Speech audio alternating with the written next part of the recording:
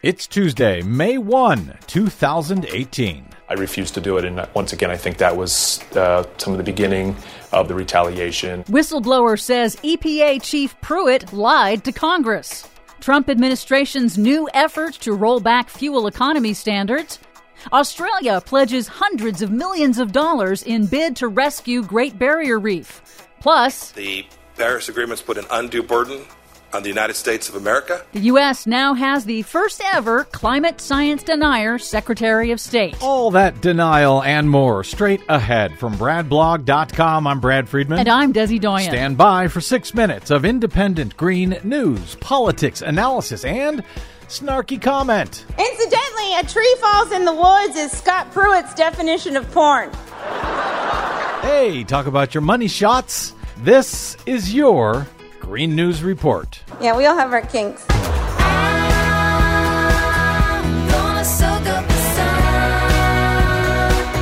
Okay, Desi Doyen, it is now May, and incredibly, EPA Administrator Scott Pruitt still has a job at the EPA, but now a new whistleblower is stepping forward. Yep, ABC News reports that a whistleblower at the Environmental Protection Agency has accused EPA Administrator Scott Pruitt of lying to Congress in his testimony last week. Pruitt had testified that he thought no EPA employees were retaliated against for raising concerns about his spending, but Kevin Chmielewski, former deputy chief of staff for the EPA, says that he was forced out after he refused to approve Pruitt's first-class travel and other expenses, saying an EPA manager bluntly told him as much. Hey, Administrator Pruitt either wants me to fire you or put you in an office that he doesn't have to see you again. I said, do you realize we can't do that? And she just said, once again, this is what the administrator wanted me to look into. Despite mounting calls for his resignation, Pruitt appears to be pleasing Trump and appears to be going nowhere. This Chmielewski guy, he must be a career official, an Obama holdover,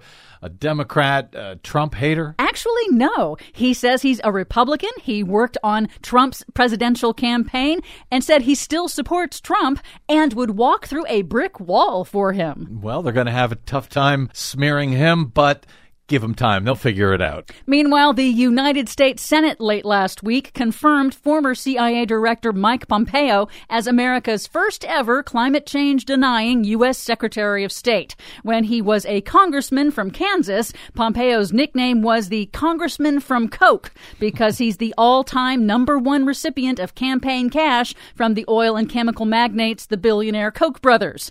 Pompeo supports President Trump's intent to be the only nation on the planet to withdraw from the global Paris Climate Agreement, as he told Democratic Senator Ben Cardin in his confirmation hearing a few weeks ago. The United States would be the only country saying we don't want to talk to you about climate under the arrangements that every other country is dealing with. You don't see a conflict with that position and trying to be the top diplomat of America, the leader of the world?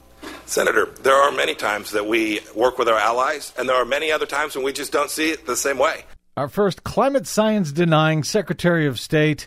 What a proud moment.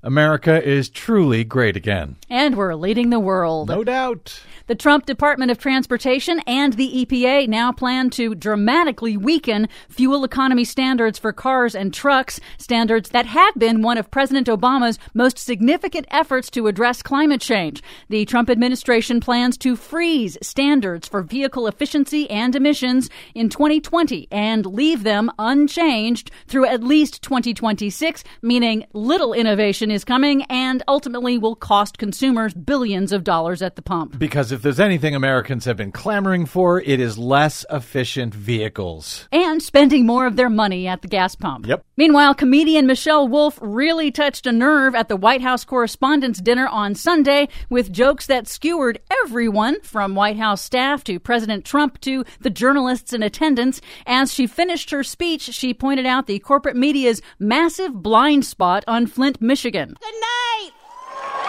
Flint still doesn't have clean water! Now, some in the D.C. media were outraged about Wolf's tone, but apparently not outraged that Flint, Michigan, and literally thousands of other American towns are also grappling with lead contamination in their drinking water. Finally, some good news. The Australian government pledged on Sunday to devote hundreds of millions of dollars in a bid to rescue the imperiled Great Barrier Reef in what would be the largest single investment for reef conservation in Australia's history. Half of the Great Barrier Reef has died due to warming ocean temperatures. The funds will go to improve water quality, restore corals, and monitor conditions on the world's most famous coral reef, but not to address climate change. Well, aside from the environmental concerns, this is also a huge tourist concern for Australia, is it not? Yes, indeed it is. So no wonder they're willing to invest in at least that much. For much more on all of these stories and the ones we couldn't get to today, please check out our website at greennews.bradblog.com. Don't forget you can download our reports anytime via Stitcher, TuneIn, or iTunes. Find us, follow us, and share us worldwide on the Facebooks and the Twitters at Green News Report. I'm Brad Friedman. And I'm Desi Doyen. And this has been your Green News Report. I come from